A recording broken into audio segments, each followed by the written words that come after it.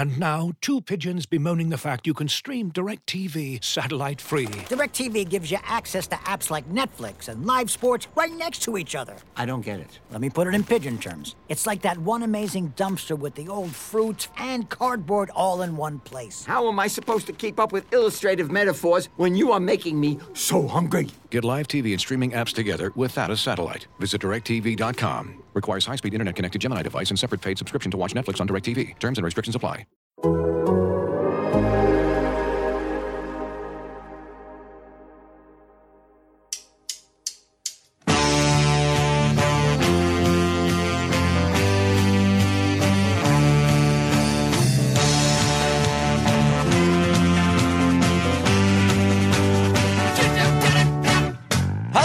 Everyone to the Total Soccer Show. My name is Taylor Rockwell. On today's episode, we've got 6 American soccer-centric questions to ponder. Here with me to do so are 2 friends. Up first, Malik Tillman's new bodyguard and social media enforcer, it's Graham Ruthven. Graham, how goes defending him from the, I'm assuming, hordes of Partick Thistle supporters at the Ibrox gates?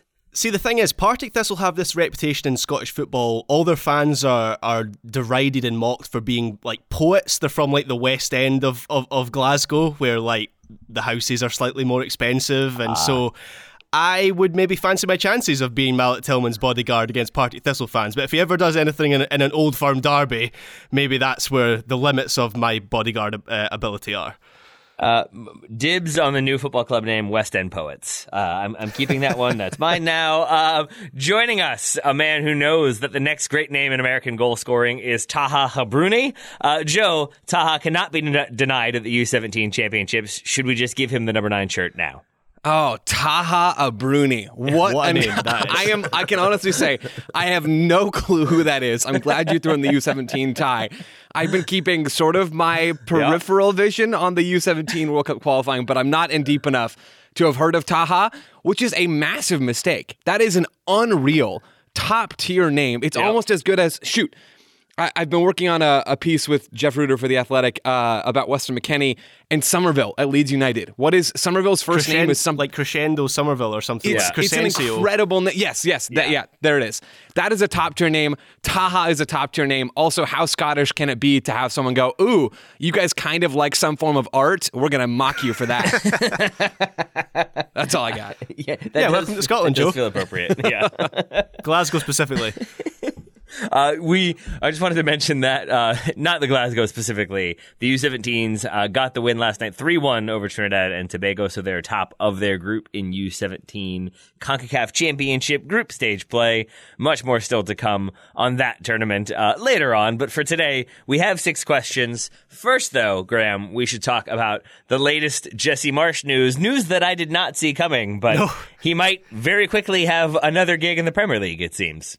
Indeed. So if reporting is to be believed, and it's The Athletic that's reporting it, so it seems like it's pretty legit, and I think there's more than one report at this stage, Jesse Marsch is set to be the new manager of Southampton, and that will be confirmed, or is expected to be confirmed, either today or tomorrow. Essentially, Southampton wanted to make an appointment before, I believe they've got a game this weekend against Chelsea. They wanted a new manager in place. It kind of feels like they just had a geolocator on the last Premier League manager and whether he was still in the country. And so Jesse Marsch was still hanging around in the UK, and they went, okay, we'll just get him. And yes, I share your surprise, Taylor, that Jesse Marsch is back in the Premier League. I personally thought he had blown his shot of another Premier League job, at least in the immediate term. I thought he would have to come back around to prove himself somewhere else, whether that's in Austria or Germany or the US men's national team job. But it very much sounds like Southampton are long-term fans of Marsch, going back to his days at Salzburg. They've obviously signed some players from Salzburg, I believe, Southampton. They've done a bit of scouting on him. He was on a managerial shortlist at some point in the past, and so they've decided to discard the evidence right in front of their eyes of his last 2 jobs and essentially just pretend that they're hiring Red Bull Salzburg's Jesse Marsch, and he will be in place at some point this week. I mean, technically they are hiring Red Bull Salzburg's Jesse Marsch. There's just also been some clubs in between those two things. That connection, though, does make me feel better because it did absolutely feel like they just needed somebody in really quickly and they went for the most available one, especially when you see that they also had some connections to Steven Gerrard and Frank Lampard. But it does sound like they will go with Jesse Marsch. Joe, do you have reasons for optimism for this one, or are you sort of undecided the way Graham and I seem to be? I'm not really undecided. I think the narrative here is pretty clear, right? And I think we would all agree with this. We talked a little bit about this before we started recording. This is a massive risk for Jesse Marsch, right? Losing 2 jobs. Maybe there's a relegation clause in there so that, he has some backdoor. I don't know what this looks like. But essentially, the risk of losing 2 jobs inside of 4 months in England is something that we've never seen from an American coach before, something that we rarely see from managers, period. So I think this is a massive risk for Jesse Marsch, one that probably does not turn out well. According to 538, they have a 77% chance, Southampton, of getting relegated. That is very, very high. I'm not optimistic that Jesse Marsch is going to be able to turn this around, but the reason why you take this job is because of the slim chance, right? Just as there's risk here, there is also reward. There is a chance that Jesse Marsch does do this and he makes some sort of history here. And we talk about this for a long, long time. I don't think that's likely to happen, but I think there is a chance that it happens. And if you're Jesse Marsch, that's the only, I guess, other than money, that's really the only logical reason why you would ever take this job, because it is going to be an uphill battle. So with that in mind, Graham, if we're agreeing that it's an uphill battle, which I definitely am, would we assume then that there is language in place? Like, this isn't a contract just to keep them up, right? I'm assuming that if he's agreeing to this, there is some long-term planning behind it. There is if we go to the championship, we'll still give you this grace period. And if it looks like things are on the up and up, then we will stick with you. You would hope so, and that's where my mind went to when you consider, as Joe says, the risk of this job. When you look at the squad that Southampton have, I don't think Leeds United's squad was particularly strong. I think Southampton's is weaker. They've got a couple of big name players in there that he can build around. I really like Salisu. I've always liked him. I think there's a lot of potential in him. Ward-Prowse, obviously, we all know how good he can be. Up front, I think Jesse Marsch is going to run into a similar problem he had at Leeds United. I don't see a striker that's going to score 10 goals between now and the end of the season. I'm a big fan of Che Adams, but he links play. He's not a goal scorer. He's not a finisher. So I think he's going to have some of the same issues that he has at Leeds.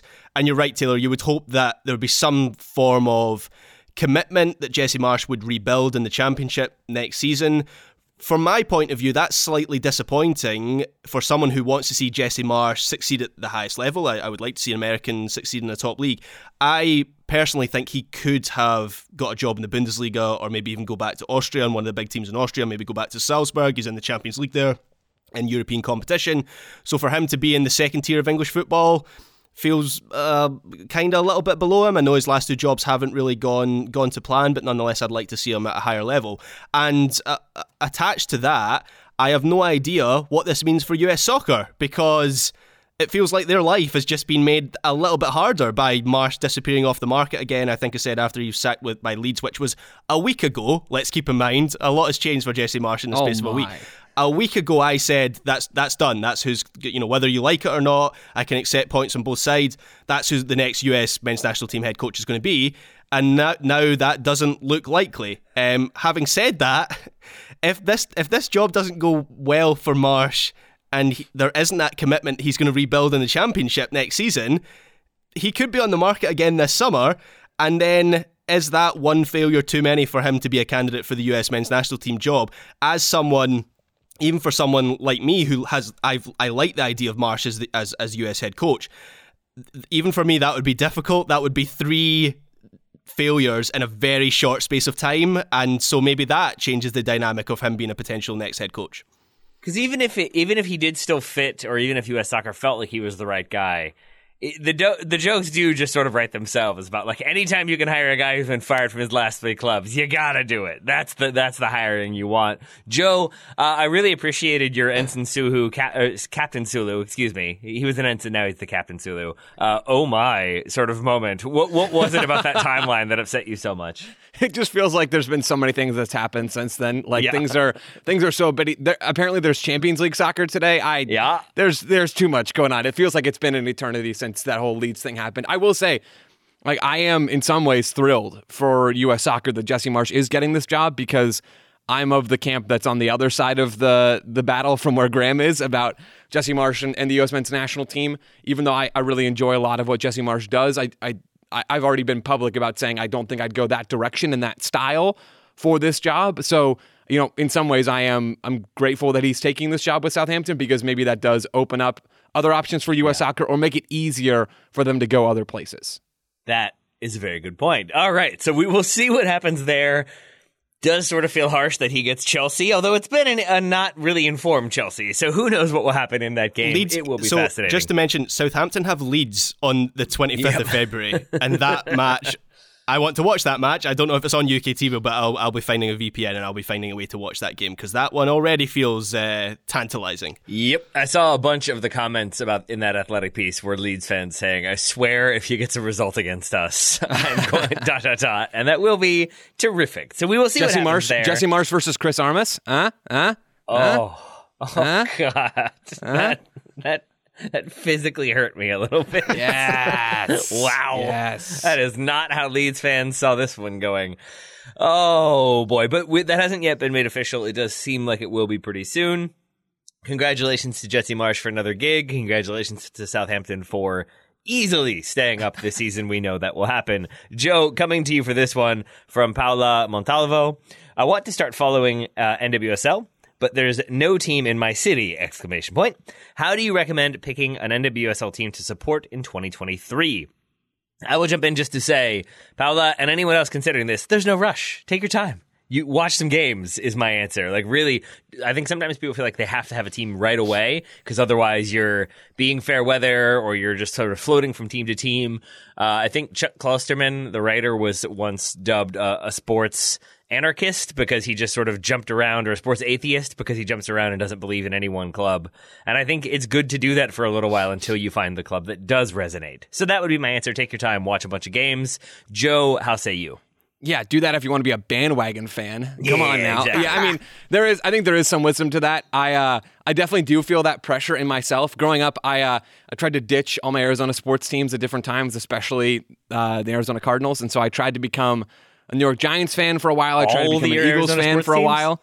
What's that? Oh, I guess you have the Coyotes now, don't you, too? Hockey in Arizona. Gotta get excited. We've got every sport. We got all the sports. Yeah, we got all of them. But I tried to ditch the Cardinals, and it just felt wrong. It felt dirty. I couldn't do it. So I actually am of the group that says, like, you kind of got to pick a team and stick to it, even if it sucks and even if you hate it. So maybe I'm not the best person to be giving advice for this question, but I do have a few different possible routes for you. So the first option is, what city are you closest to? Maybe there's an easier way to do this. There's 12 NWSL teams.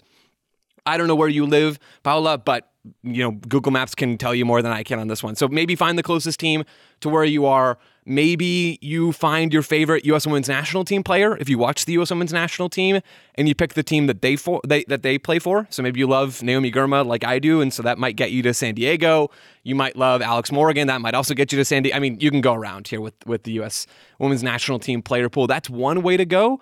You could pick a good team if you really just want to do full bandwagon, although parity in the NWSL is pretty parody-y. So, maybe there's no guarantee that the team you pick is actually going to be good, but OL Reign won the Shield last year. They were the best regular season team according to the table, and Portland Thorns won the trophy at the end of the year after the playoffs. So, there's a couple of different options there. You could pick a fun newcomer, which takes me all the way back to San Diego.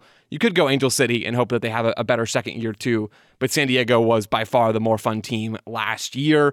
Or you could just pick the worst team so that no one can possibly accuse you of being a bandwagon fan. Yep. Graham is nodding along very aggressively. This could be Gotham's time to shine. You could become a new Gotham fan. They just traded for Lynn Williams over the offseason, so there is a piece to build around. They have other talent as well. No team is ever really fully down and out in the NWSL, which is one thing that makes it fun and chaotic.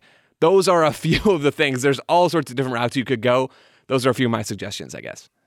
Graham, I would love to hear your answers as well. I will acknowledge I did forget that the Arizona Diamondbacks exist. I forget that you all have a baseball team, Joe. That said, you all have made the playoffs, I think, once in the last 20 years. Hey now. So maybe you all forgot about yourselves as well. Oh, 10 wow. years, Actually, 10 years, I think. 10 years. Okay. That feels a little bit more right. Wait, I saw the Phoenix Suns in the news recently. What did they do, Joe? They traded for Kevin Durant, which is like the win now move. Like it's LAFC getting Aubameyang on loan from Chelsea and having having Chelsea pay all of his salary. It's not a really perfect comparison, but that's like we're going to win a title this year down with the Denver Nuggets and the Eastern Conference. My United signing Cristiano Ronaldo, and that worked out well. So let's go with Van Persie. Suns. Let's go Robin Van Persie in that way.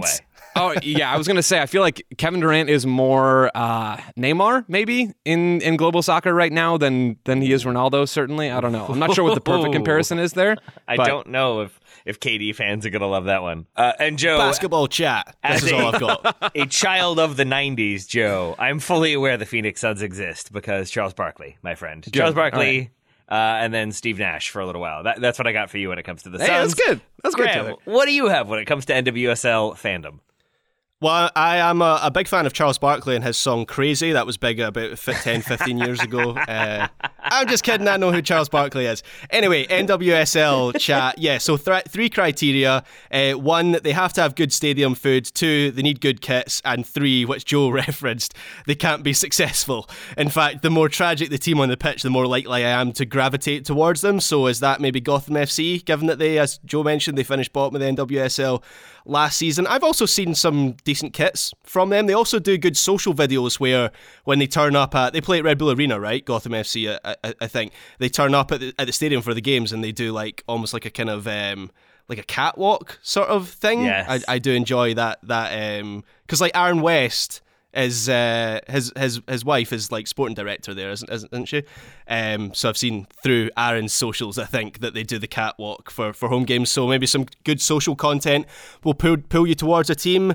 The NWSL is actually excellent for kits. So there's always so much creativity in that league, and I've got a couple of Portland Thorns jerseys.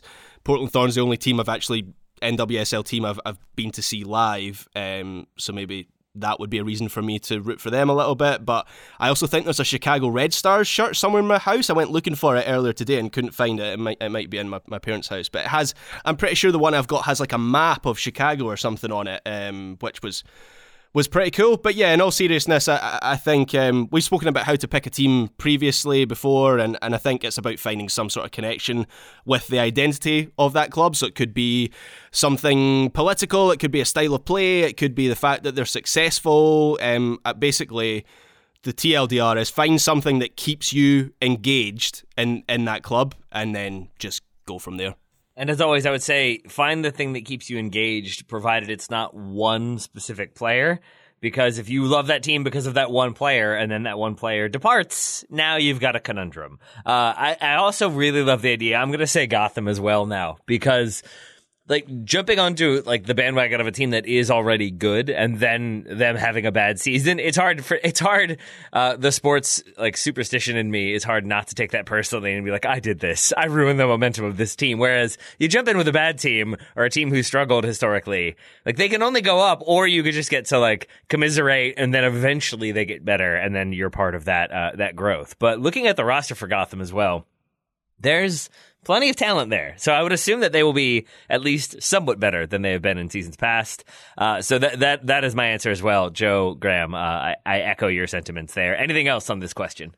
No, other than just I'm excited for the NWSL season to start. Challenge Cup's going to be middle of the season this year. I believe taking place sort of like during and around the World Cup. So it's not going to be this weird preseason tournament. It's going to be in the middle of the year.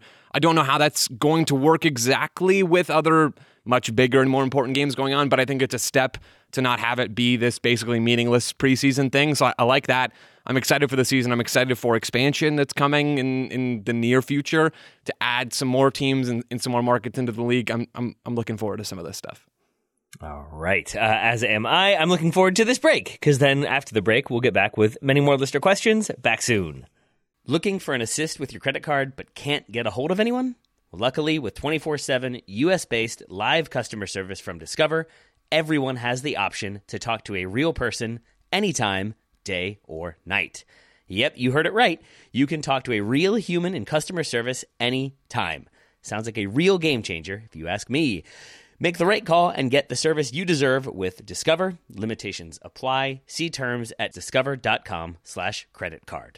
Looking for an assist with your credit card, but can't get a hold of anyone? Luckily, with 24/7 US-based live customer service from Discover, everyone has the option to talk to a real person anytime, day or night. Yep, you heard that right. You can talk to a real human in customer service at any time. Sounds like a real game changer if you ask us. Make the right call and get the service you deserve with Discover. Limitations apply. See terms at discover.com/creditcard. Welcome back to the Total Soccer Show and our American-centric listener question episode. We've got another good one. It's a head-scratcher from Richard Rolson. When he was hired, my impression was Vlatko Andonovski was very good at game management and tactics to get the most out of his players. His time with Reign FC seemed to suggest he would make an excellent head coach for the U.S. women's national team. However, it now seems like he is not getting the best out of his players and that his tactics are rather rudimentary. Do you agree that Vlatko hasn't had the same coaching success as he had in NWSL? And if so, why do you think this is happening? Joe, how say you?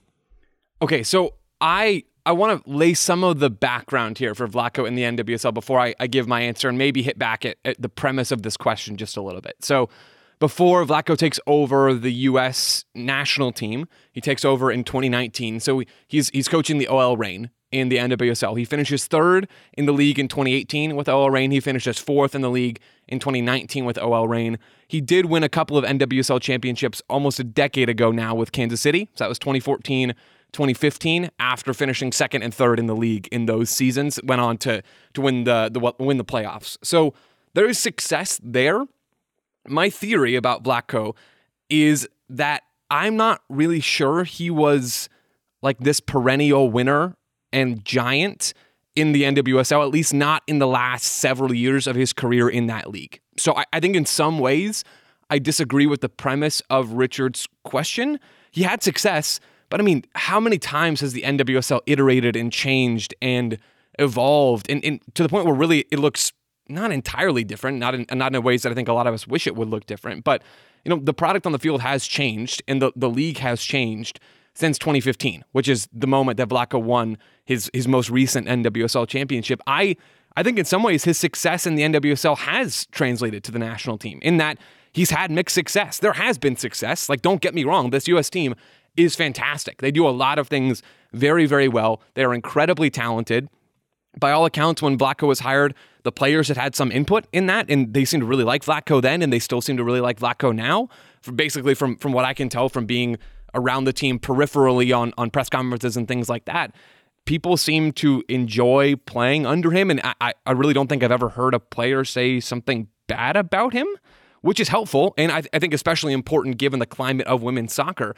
But if we're talking about the standard on the field, I'm not sure I have a lot of belief in the coaching quality in the NWSL or in the process that got him the U.S. job in the first place. Like we talked about Kate Margraf, Taylor, you and I last week, and I basically said, the biggest decision she's made is to hire Vlatko, which I think when you look at the on-field success that the U.S. has had in meaningful competitions, granted the Olympics is pretty much the only one of those that there's been, it was a big old failure. So I'm not really sure that Vlatko with the U.S. has been that different from Vlatko in the NWSL. I guess the titles haven't been there, but those came so long ago that I'm not really sure how we're supposed to think about those anyway.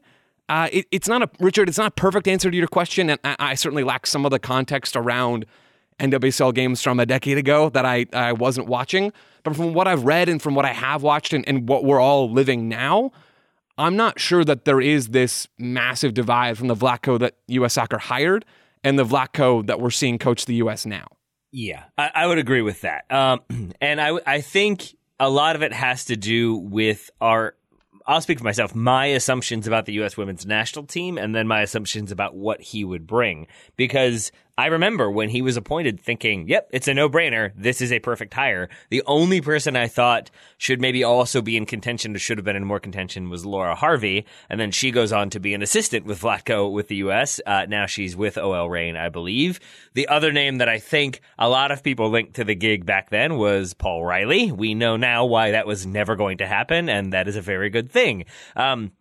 So I think with Vlatko, though, there was this idea, as you said, Joe, like to my understanding, that no former players have said anything bad about him. Yael Averbuch, the now GM of Gotham, her second reference of this episode. I remember her talking about like how good of a coach he was, and even Aaron West talking about like going to training sessions and seeing how good of a communicator he was and how positive a figure he was. And I think if we pause there for a moment, it's worth remembering that Jill Ellis, the former women's national team coach, wins those 2 World Cups, but by all accounts, it is not a positive locker room. It's a pretty toxic place.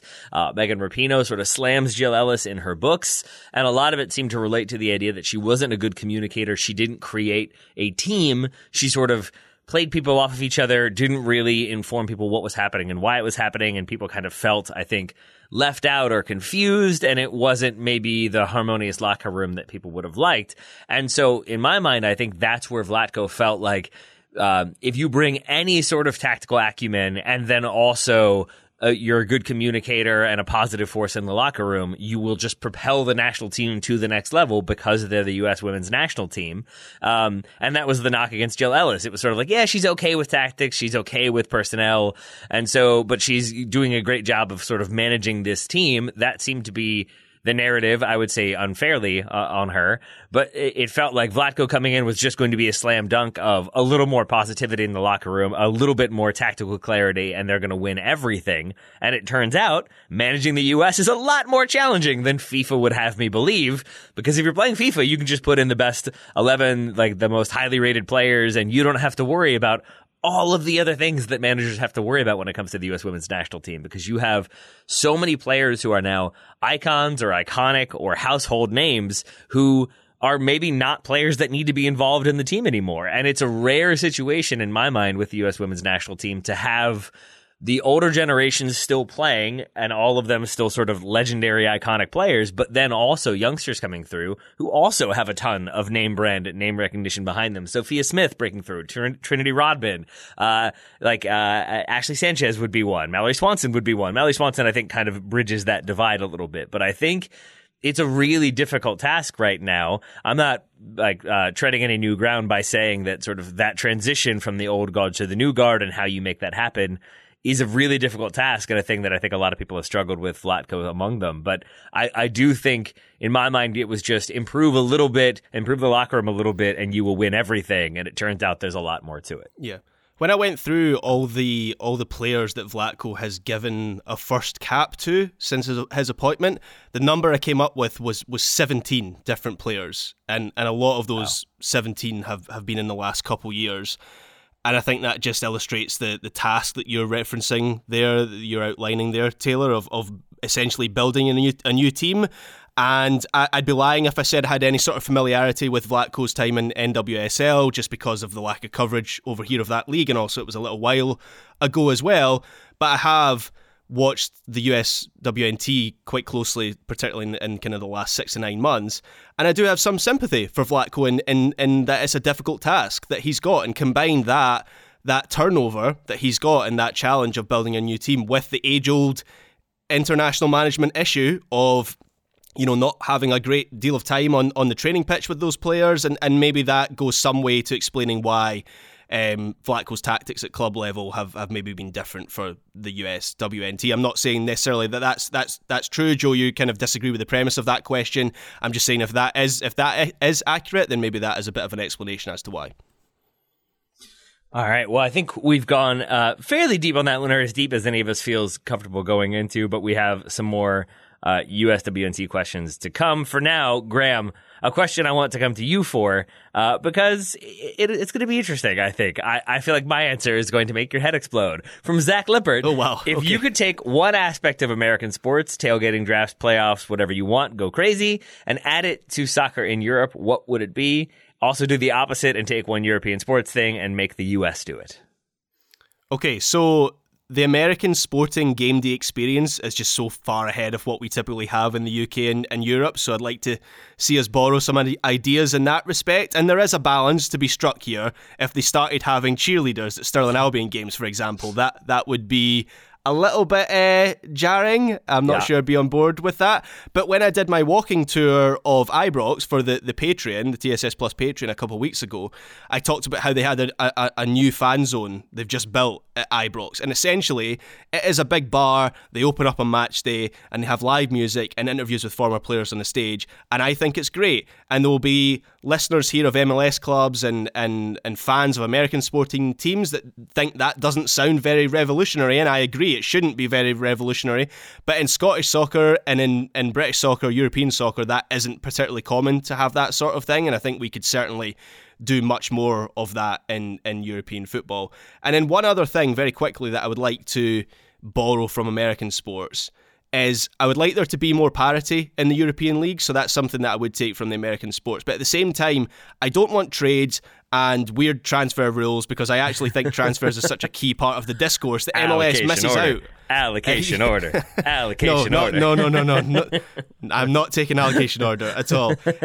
But so let me take the draft, right? So the draft is a concept I think could work, not in terms of transfers, right? But in terms of loans. And so I'm going to look at this purely, I'm going to put my Stirling Albion hat on here.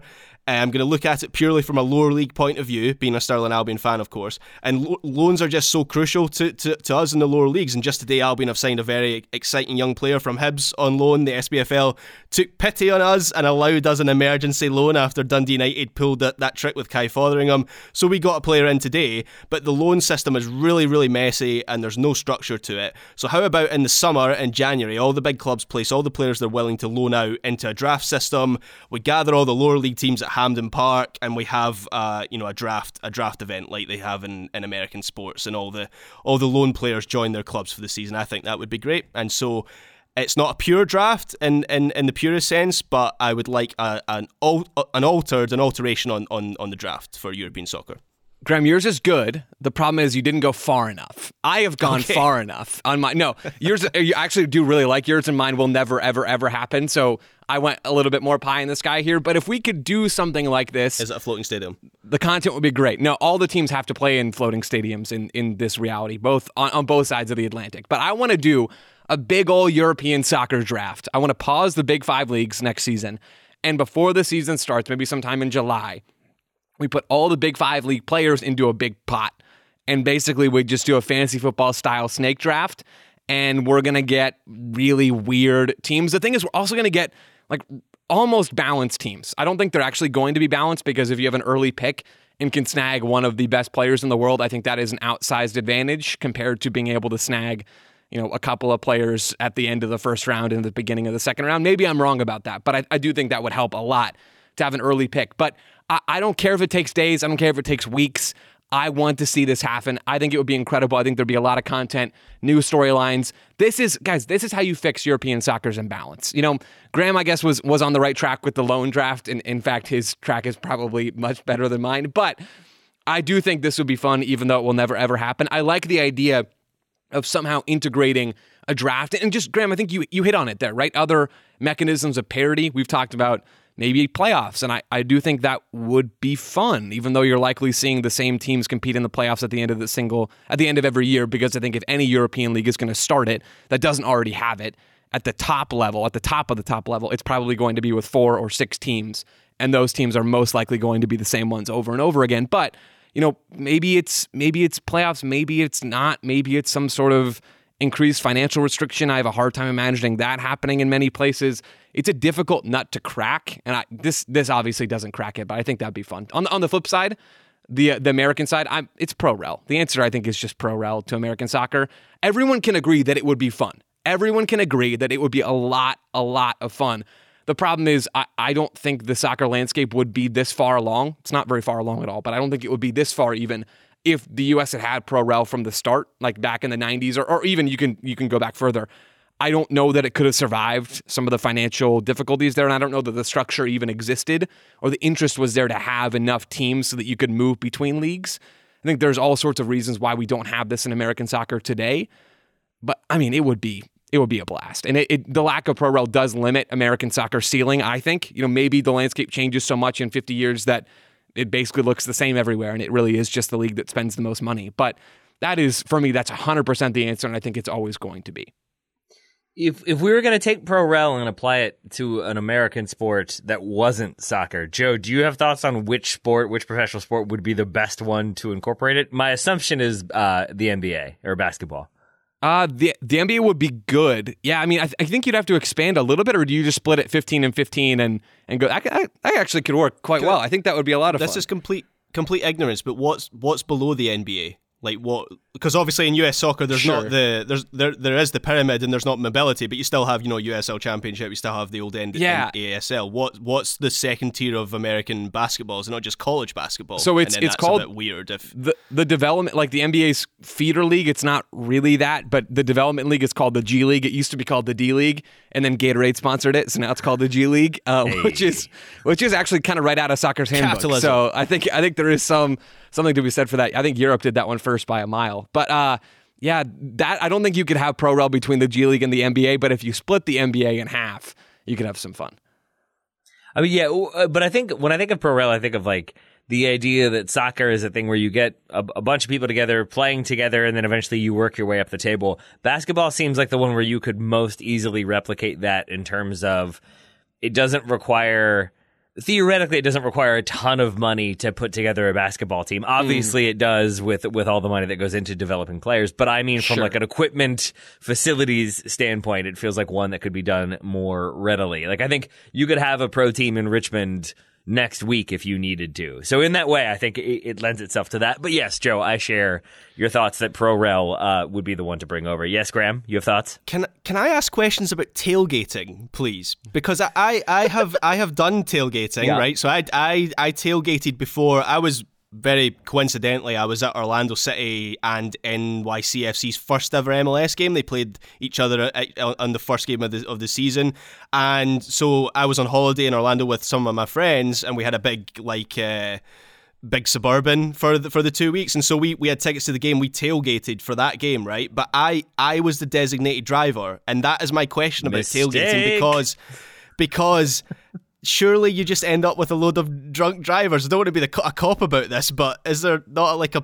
public safety issue there? Like that just wouldn't happen. The cops in Scotland would never go for that. I can tell you that.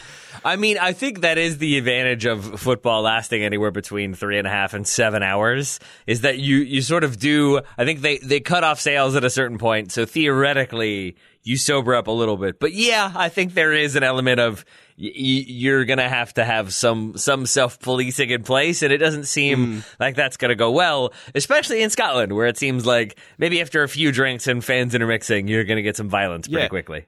So tailgating in theory would be great in Scotland, not for the reasons you've just mentioned, although maybe partly, but because some away days, like for instance Stennismuir, is a one of our local derbies, and I can go there on the train, and there's some pubs around the stadium, and I can go for a drink, watch the game, and then get the train home. But there are some away days, like when I went to East Fife, where that stadium is in the middle of nowhere. There's no train station, there's no bars, there's nothing, and so it's not the best away day where you're just driving, parking, and going to the game and then driving back again. So I would like to add a tailgate element, but then after the game is finished, the realization of wait, I've got to drive home now, and I've had 10 beers and 100 chicken wings. Maybe that wouldn't work so well. The chicken wings absorb the alcohol. You're fine, Graham. You're fine. Just so you all know, captaining my new club, West End Poets FC, is Mr. Stennismuir. That is officially the captain of my club. Also, I guess a location, Graham?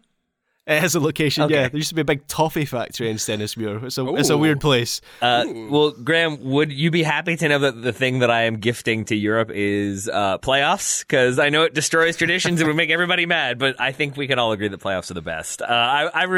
Joe loves playoffs. He thinks the Supporter Shield is overrated. He knows that MLS Cup is the thing that matters.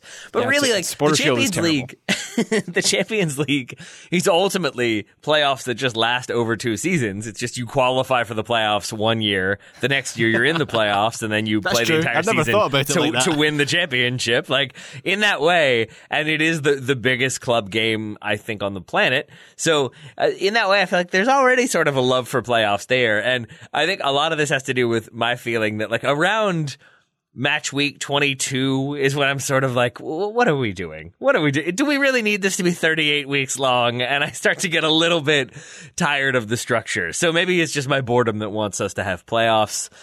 Going the other way, I would love for you, going the other way, I would love for the United States to import the luxury tax. I would love Europe to have the luxury tax, keeping it that way. I think that would be a great way to balance out the giant spending of some clubs, is to have them have to pay that extra tax that goes down to the clubs that aren't able to spend as much. Theoretically balancing it, but at the very least, theoretically punishing those clubs for overspending, especially if that spending doesn't work. So those are some things I would like to see involved. Graham, you're down for the playoffs in Europe, yeah? 100%? I love playoffs, just not to decide who wins league titles. And I think that Graham that loves the Shield too. Be... Graham, you and I both love the Shield. That's amazing. I do love the Shield, but I think MLS Cup is more prestigious for reasons that I can't fully articulate, just because MLS told me to feel that way. Be the change you want to see in the world, Graham. Be the change you want to see in the world. Essentially. So. It fully, like, I can see you both talking, but Graham, the way you said "I love the Shield" sounded like Joe had a gun to your head. I love it. It is my favorite thing. All right. Yeah. I am going to ramble less with this question. I'm excited to hear you all ramble more on this one. From Jesse Wooten, Joe, coming to you for this one first. We keep saying our starting 11 is set, but that is assuming no players change in status, ability, performance, or injury, and we keep the 4-3-3 base formation static throughout competitions. So this is about the U.S. men's national team. What players, for example, Malik Tillman or Luca De La Torre, could impact the way the USA plays in 2026? Joe, do you want to take any issues with the premise of this question, or you want to dive right into it? Do you have issues with the premise here? The only thing I'll say is I'm not sure there's any U.S. players that we haven't seen already play for the U.S. that are good enough to change how the team plays, like stylistically. There's a lot of individual things, maybe at a micro level, that could shift.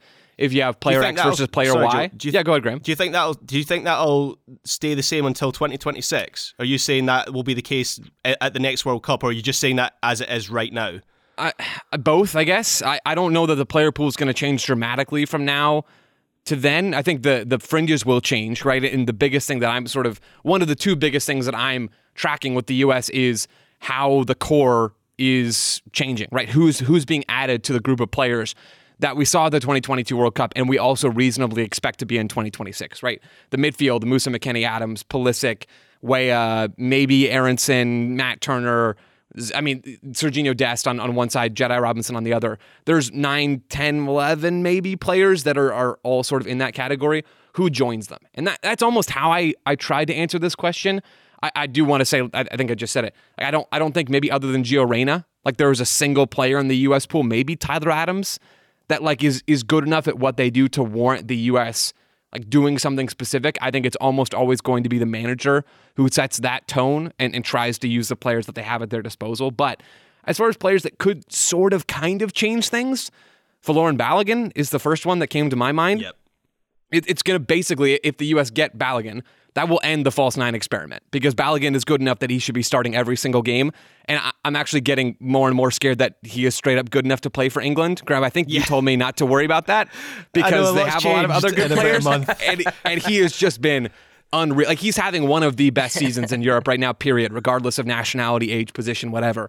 He has 15 goals, I think, in Ligue 1 for Reims, and has been unreal. Like, he's a top scorer. This kid is special. And Arsenal know it.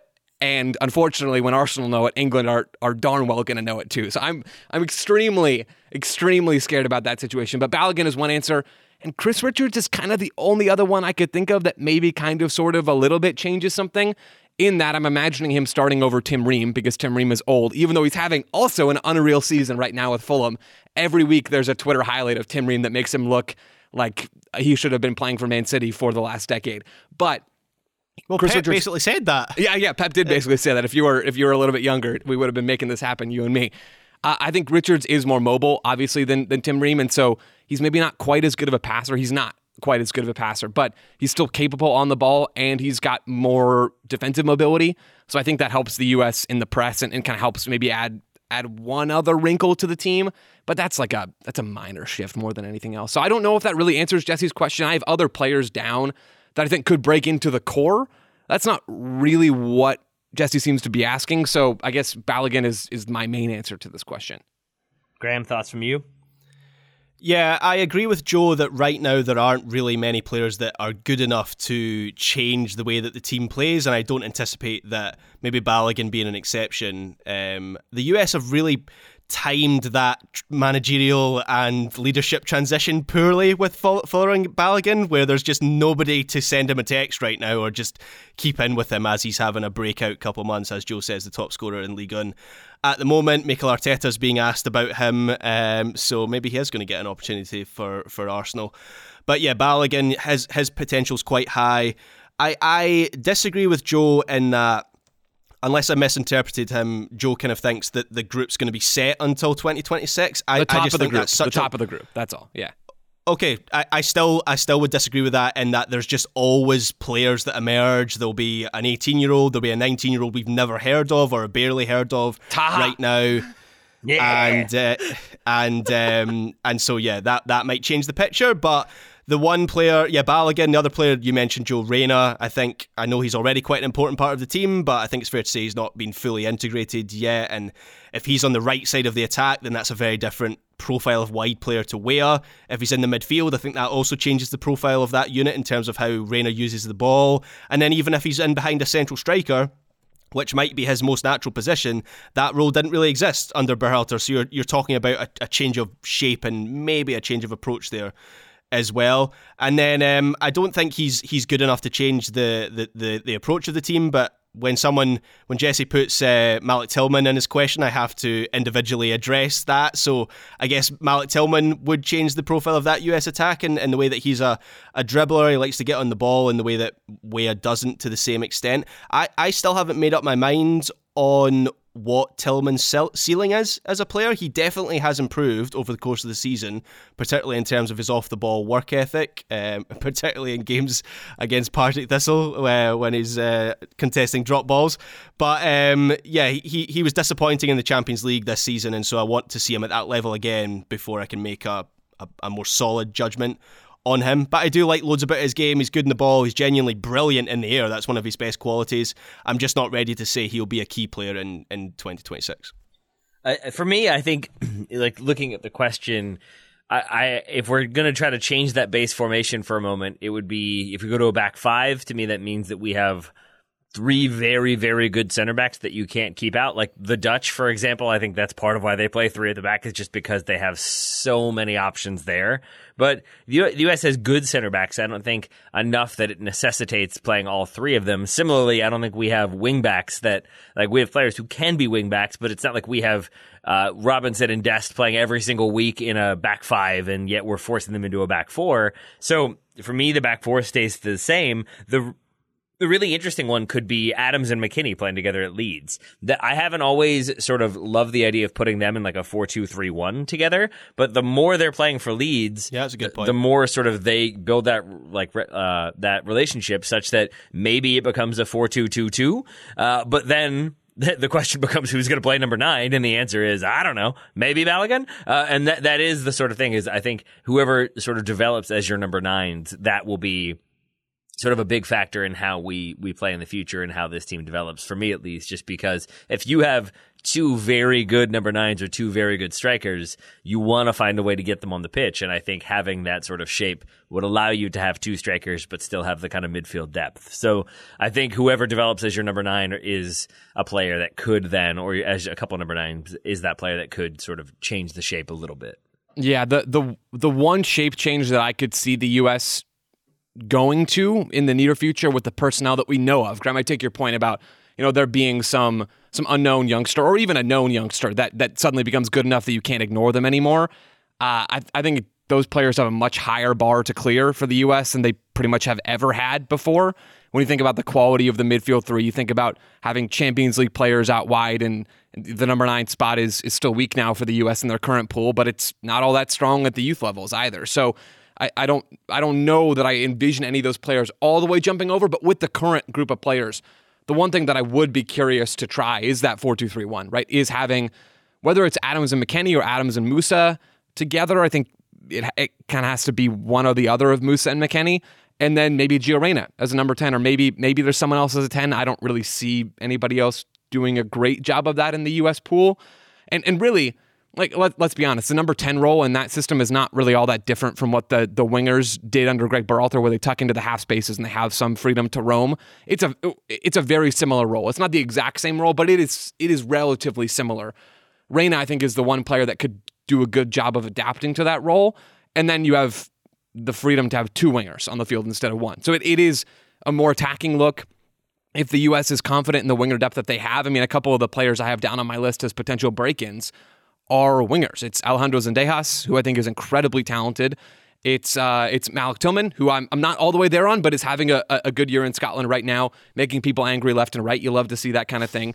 And then Taylor Booth is playing as a winger for Utrecht and has had a phenomenal year. I wrote about that recently. He's been really, really good. So maybe there is enough quality out wide that it really does warrant basically getting 3 attackers on the field underneath a number 9, right? So you have Reyna tucking inside all the way as a number 10. You've got maybe Pulisic on one wing. Maybe it doesn't really matter who the others are for the sake of this conversation, but maybe one of those players breaking into the core, or maybe Weah or Aronson improving, or maybe Gio Reyna really shining in a more central role for Dortmund, or the double pivot that you mentioned, Taylor. I mean, any of those factors could really prompt the U.S. to go more in that 4-2-3-1 direction. We'll just have to wait and see if it happens. All right. 2 more questions still to be answered, but we're going to take one more break, and then we will be back to round things out in just a moment. This episode is brought to you by Michelob Ultra, the official beer sponsor of the NBA. Want to get closer to the game than ever before? Michelob Ultra Courtside is giving fans the chance to win exclusive NBA prizes and experiences like official gear, courtside seats to an NBA game, and more.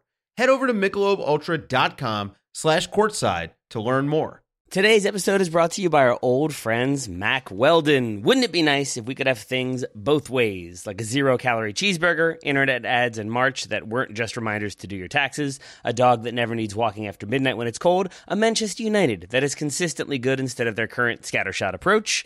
Well, we tend to think of clothing as an either-or situation as well. People think looking sharp means starchy Oxfords and stiff chinos rather than effortless comfort. But it's possible to have it both ways. Mack Weldon makes timeless apparel with modern performance fabrics for guys who want to look and feel sharp without sacrificing comfort. From their light-as-air underwear to innovative anti-odor tees and versatile yet comfortable pants, Mack Weldon has a full range of clothes that never go out of style. I got a few things recently, including a long-sleeve polo, which I love, maybe the most comfortable t-shirt, which I also love, and my new favorite sweatpants, the Ace sweatpant. It's exactly what I described above, comfort and versatile, but still stylish. It's the type of sweatpant I can wear to pick up my kids from daycare and not think, I'm now wearing sweatpants in public, the other parents will judge me. Now I just think, judge away, nerds, because you will never be this comfortable unless you're also wearing a pair, in which case, high five. Mack Weldon is not flashy. It's just classic, always in style, and made from the world's most comfortable performance materials. They're designed to fit both your style and the demands of modern life. So get timeless looks with modern comfort from Mack Weldon. Go to MackWeldon.com and get 20% off your first order with promo code TSS. That's MackWeldon.com, promo code TSS to get 20% off your first order. Thank you to Mack Weldon for sponsoring today's episode. Welcome back. Graham, I'm coming to you for this one, even though Julia Foray immediately goes to Joe. I know Joe has said he doesn't think the U.S. women's national team will win the World Cup. Julia agrees. Who do you think will take them out given the bracket? So the USA in Group E with the Netherlands, Vietnam, and then the winner of the playoff between Portugal and then Cameroon or Thailand. So Cameroon, Thailand play each other. The winner of that plays Portugal. The winner of that will be in the U.S.'s group. Graham, I'm assuming your answer is Vietnam. Oh, yeah, of course. Mm-hmm. Yeah, Vietnam to win the whole thing, Yep. I presume. Got to. So I went through the bracket, which was trickier than I envisaged because I normally rely on someone like ESPN to produce a bracket where I can just do, this team will win, this team will win, this team will lose, this team will draw. And obviously we're about 4 months out from the World Cup actually starting, and so none of those web pages exist at the moment, and I definitely didn't go midway through one of those brackets and then realise it was the 2019 World Cup and a lot of the teams in there. I'm like, wait, Scotland's in here. What? This is not, unfortunately, we're not at the 2023 Women's World Cup. But anyway, going through my bracket very quickly, I think the US will win their group ahead of the Netherlands, who I wasn't so impressed with at the Euros. I know Mark Parsons is gone, but still I think the US top that group. That probably means, if I did this bracket correctly, this is where I find out I didn't do this correctly. But anyway, this is my impression of how the bracket is. That probably means I'm meeting with Italy or Argentina in the last 16. I don't think it matters because the US will come through either of those teams. Quarterfinal could be Norway if you project it out, potentially Japan. That is a step up in quality, but the US, in my opinion, comes through that match as well. The semi-final is probably Sweden or Spain, and if Spain can get their act together before the summer, they could be a real threat. But at the moment, the controversy with Jorge Vilda and the 15 first-team players still refusing call-ups at the moment, that story is still rumbling on. So if it's the current Spain team, then I think it's probably Sweden in that game. And I think, given what we saw at the Euros from Sweden, I think the US beats Sweden in the semi-finals as well. Then you're looking at the other half of the draw to get your other finalists, and I think you're probably looking at England or Germany making the final. And that is where I think the US could come unstuck, because I think both those teams have high quality players playing at the top level. They've both got experience at international level of international tournaments, of doing well at international tournaments as well. Obviously, we know Germany's pedigree in the women's game, and England recently won the Euros. Both teams have a good mix of experience and youth and players in their peak within their group, and they both have excellent managers with a real grasp of how to get the best out of their players and an identity, a tactical identity, which I don't think the US has at this point. So I think it's not going to be a disastrous tournament for the US, but I think they lose in the final to Germany or England. Interesting. I did have my bracket wrong, so Graham, you can feel good there. Joe, I'm hoping you did not have your bracket wrong. How say you on this one? I had what Graham had. So, Graham, you pretty much walked through the potential U.S. path in the same way that I had written it down. Really, the competition doesn't start to get real for the U.S. And in knockout soccer, anything can happen, right? So there is that caveat, but it doesn't start to get really difficult until the semifinals. Like, it most likely, if the teams that we expect to take care of business do in fact take care of business in the group stage. So if we project it out that way, as you did, then yeah, it kind of starts to get real in the semifinals, and then in the final especially. Canada, France, England, and Germany are all on the other side of the bracket from the U.S. if they win their groups. And that is an if, but it's also a most likely here. So it is a very, very friendly bracket for the U.S. The true threats don't come till later. Honestly, I'll say this is the thing that has made me feel the most optimistic about the U.S. this summer so far. Like so far this year at all, or maybe even since Vlatko took over. Like, I mean, it's been a while since I felt this optimistic about the U.S. I still think, whoever they meet in the final and whatever adversity they face on the way is going to be a challenge for this team. And I still think that there are a lot of issues there, but it is an incredibly friendly bracket. And I think that should give U.S. fans a lot of hope. I really like this setup for the U.S. It's much, much easier than it was for them last time around, where they have to face England before they even get to the final. Then they end up taking down a stronger Dutch team than this Dutch team is now in their own group. So yeah, it's a nice bracket. I still have my doubts about this team, but if you're just talking literally about the X's and O's of getting to the final, it's a lot simpler for Vlatko and company than almost any other bracket alignment would be. I think even agreed, because I think even if they did finish second in their group and they went through to play the winner of a different group, they still avoid most of those teams. I think the way it works, they can only play teams from groups A, C, or G, or E, which is their own, and then the other side of the bracket would be most likely England in there, France in there, Germany in there. So really, you can't meet any of those until the final, I believe I'm correct in saying. So yeah, it comes down to like maybe Spain could spring a surprise, maybe Sweden could spring a surprise, but it does feel like it will be an upstart or an upset, a team that we didn't see coming. But if it's going to be one of the kind of perennial title contenders, it's going to be the final. The only other one that maybe worth throwing in there, they could meet Japan in the knockout rounds, and Japan could be a problem. But I think it probably will be somebody in the final, and maybe if they kind of cruise to that final and then they're playing a team that had to kind of battle their way there, that could be a problem for the U.S. But so it sounds like, are we all expecting at least a semifinal appearance then for the U.S. women? Yes, 100%. I think so, yeah. 100%. Anything less than that, I mean, barring some catastrophic thing that we don't expect and that's really not the U.S.'s fault, which does happen in soccer, like anything less than that is a failure for sure. Yeah. I think the only one would be if they did lose to the Dutch and they finished runners-up, then they'd play the winner of Group G, which I think we're saying is most likely Sweden. So maybe if Sweden put together a big run and are stronger than they've been, that could be a problem. But short of that, I'd say semifinals or bust. Hopefully, finals or bust. Hopefully, a third one in a row, and they're the greatest team ever. All right, so we'll see what happens with the U.S. women. Obviously, we're going to talk much, much more about the Women's World Cup as we get a little bit closer to it. But for now, final question from Riley Bieber, Justin Bieber's uncle, I believe. Who are some current MLS coaches you could see making the jump to Europe in the next few years? Is there anyone outside of the Red Bull City Football Group pipeline that could break in? Joe, I will come to you first for this one, but first I will apologize to Riley because I'm assuming the Bieber joke is one he's heard at least a couple times in his life. So with that apology now extended, Joe, tell me about the coaches that could make that jump. Yeah, so first of all, there are some. Like I think that is pretty exciting. Joe, didn't you just do a video for Backheel that begins with, where are all the good American coaches?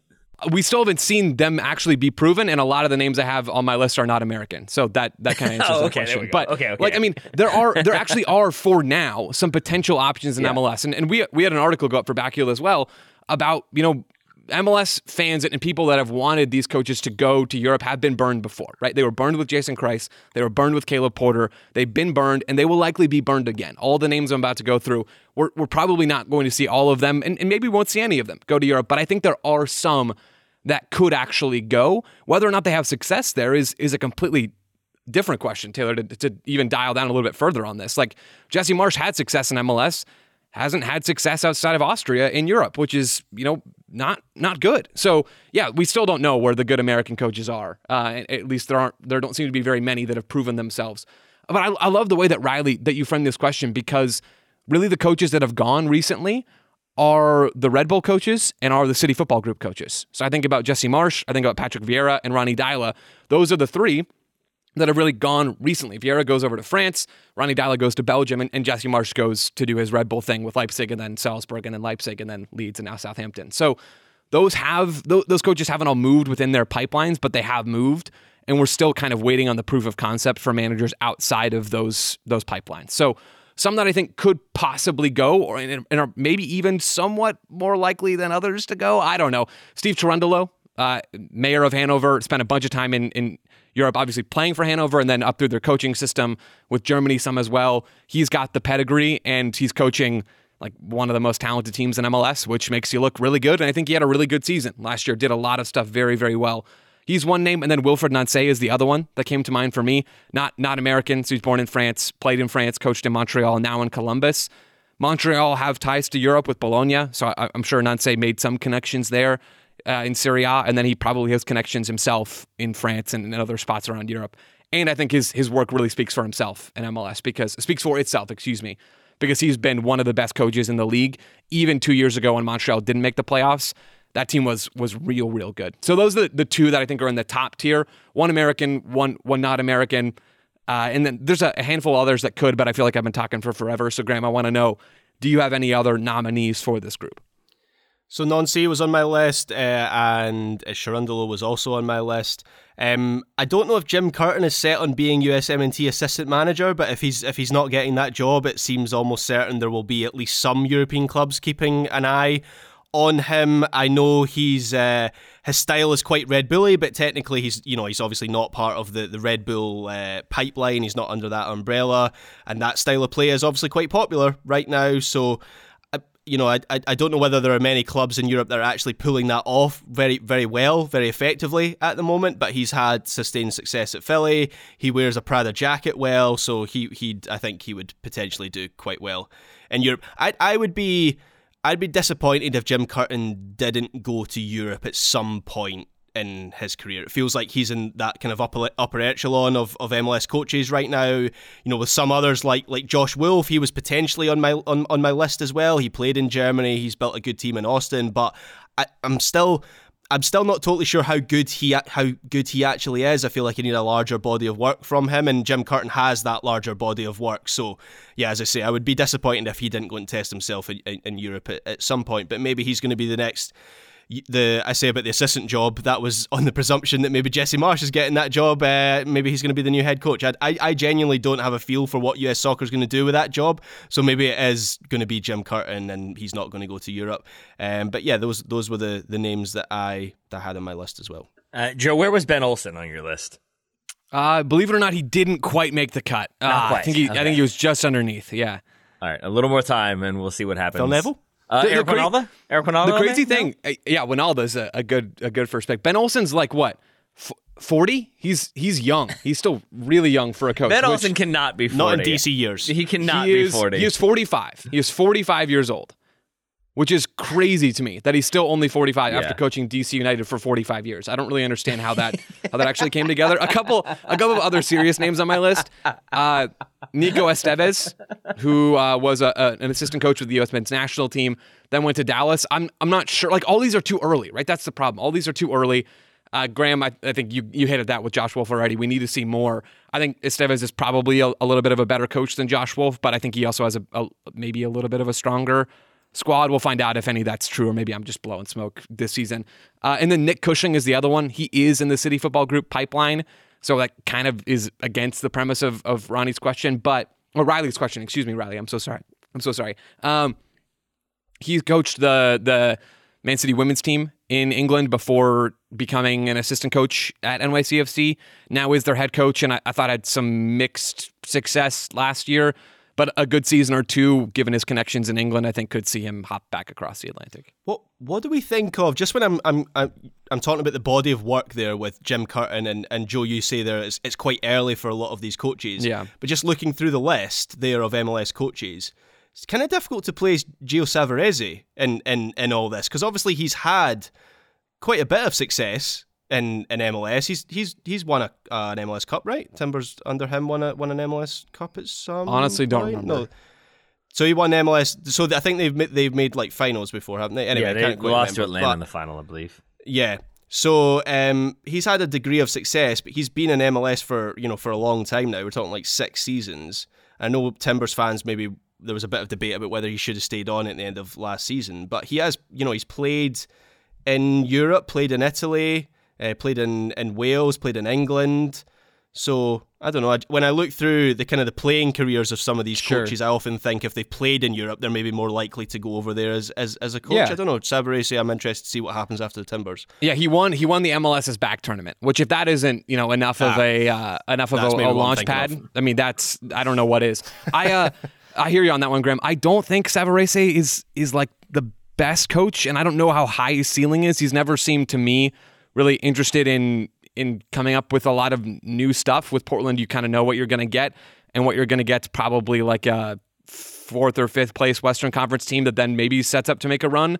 And I don't know how many of his skills really translate beyond that kind of environment. So I could be totally wrong on that, and he has had success and is clearly good at managing a lot of different things in a lot of different ways, maybe just not in the stuff that I see on the field every weekend. But he's got to be doing something right to keep that job for that long. So, maybe Savarese, maybe there's others here that I didn't put on my list that could make that jump. Well, if and when Gio Savarese gets the Man City job, we will certainly be back to discuss it. But for now, gentlemen, thank you for taking the time to answer all of these many questions. Graham Ruthven, well done today, my friend. Thank you, Taylor Rockwell. And Joe Lowry, I'm sorry you lost out on the Southampton gig. I know you threw your hat in there. Better luck next time. Maybe you can assist Gio Savarese at Man City. Yes, I'll be the assistant to Gio Savarese, who's the assistant to Jim Curtin, who's the assistant to Jesse Marsch, who's the assistant to Pep. I think that's how this is going to go. Who's the assistant to Chris Armas. Yes, you left that one out. There it is. Listeners, there it is. Thank you so much for listening. We will be back with more listener questions tomorrow, Champions League review Thursday, and a big thing Friday to round out the week. For now, we'll talk to you soon.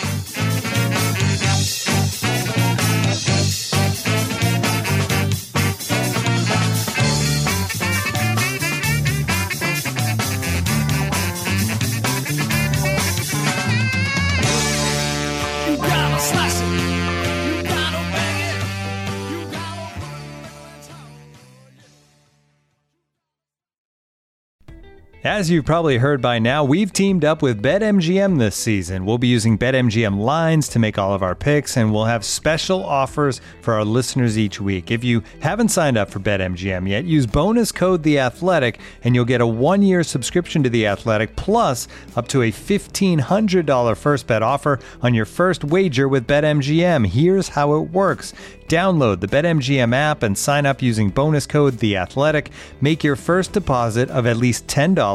Place your first bet on any game and claim your voucher for a 1-year subscription to The Athletic. See BetMGM.com for terms. U.S. promotional offers not available in D.C., Mississippi, New York, Nevada, Ontario, or Puerto Rico. Gambling problem? Call 1-800-GAMBLER. Available in the U.S. Call 877-8-HOPE-NY or text HOPE-NY 467-369 in New York. Call 1-800-NEXT-STEP in Arizona. 1-800-327-5050 in Massachusetts. 1-800-BETS-OFF in Iowa. 1-800-270-7117 for confidential help in Michigan. 1-800-981-0023 in Puerto Rico. First bet offer for new customers only in partnership with Kansas Crossing Casino and Hotel. Don't forget, if you haven't signed up for BetMGM yet, use bonus code The Athletic, and you'll get a 1-year subscription to The Athletic, plus up to a $1,500 first bet offer on your first wager.